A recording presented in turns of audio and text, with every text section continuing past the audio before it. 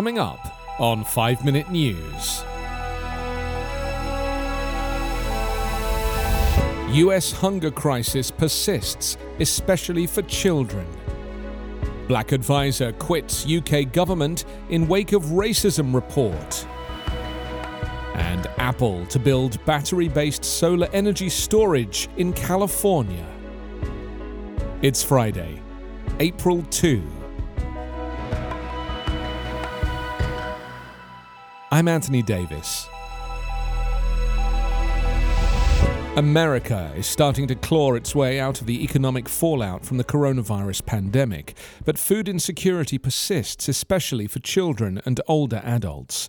Food banks around the US continue giving away far more canned, packaged and fresh provisions than they did before the virus outbreak tossed millions of people out of work, forcing many to seek something to eat for the first time.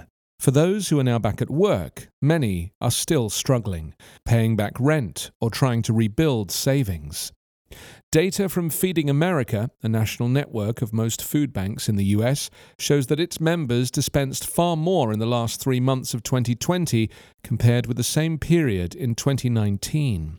Katie Fitzgerald, Feeding America's chief operating officer, said the network's members are still seeing demand above pre-pandemic levels, although final numbers for this year's first quarter aren't yet available.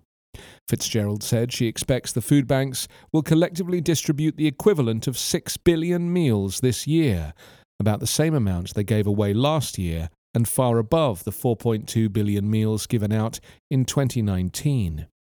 America's year-long food insecurity crisis has been felt especially sharply by children who lost easy access to free school meals, and older adults who struggled to get groceries or meals at senior centres because they are worried about contracting the virus.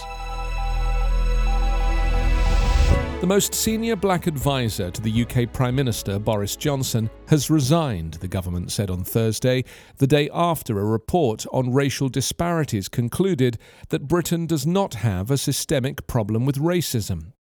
The government denied any link between the departure of Samuel Kasumu and the much-criticised report, which activists and academics have accused of ignoring the experiences of ethnic minority Britons. The Prime Minister's office said Kasumu would leave his job as a special advisor for civil society and communities in May, as had been his plan for several months. It denied the resignation was related to Wednesday's publication of the report by the government-appointed Commission on Race and Ethnic Disparities, which concluded that Britain is not an institutionally racist country. But Simon Woolley, a former government equalities advisor and a member of the UK House of Lords, said Kasumu's exit was connected to the grubby and divisive report.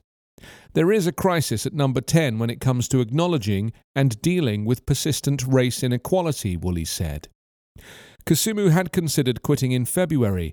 He wrote a resignation letter that accused Johnson's Conservative Party of pursuing a politics steeped in division. He was persuaded to remain temporarily to work on a campaign encouraging people from ethnic minorities to get vaccinated against coronavirus. The Conservative government launched the inquiry into racial disparities in the wake of anti-racism protests last year. A panel of experts concluded that while outright racism exists in Britain, the country is not institutionally racist or rigged against ethnic minorities. Many anti-racism activists were sceptical of the findings, saying the Commission ignored real barriers to equality. Apple has announced it will build a battery-based renewable energy storage facility in central California near a solar energy installation that already provides energy for all of its facilities in the state. Apple said the project will store 240 megawatt tons of energy, or enough to power more than 7,000 homes for one day. It is located next to the California Flats solar installation in southeastern Monterey County, about 100 miles southeast of Apple's Cupertino, California headquarters. The site sends 130 megawatts of electricity directly to Apple's California facilities during daylight hours, but does not provide power during dark hours. Lisa Jackson, Apple's Vice President of Environment, Policy and Social Initiatives, said the company intends to develop what it believes will be one of the largest battery-based storage systems in the United States. Jackson said that Apple plans to share its findings from building the project with other companies, but said it was too early to say precisely how it would do so. Apple has other projects where it has shared environmental technology developments, including an aluminium smelting joint venture in Canada and an Apple recycling technology lab in Texas. You can subscribe to 5 Minute News on YouTube with your preferred podcast app. Ask your smart speaker or enable 5 Minute News as your Amazon Alexa flash briefing skill. Subscribe, rate and review online at 5minute.news. 5 Minute News is an evergreen podcast covering politics, inequality, health and climate, delivering independent, unbiased and essential world news.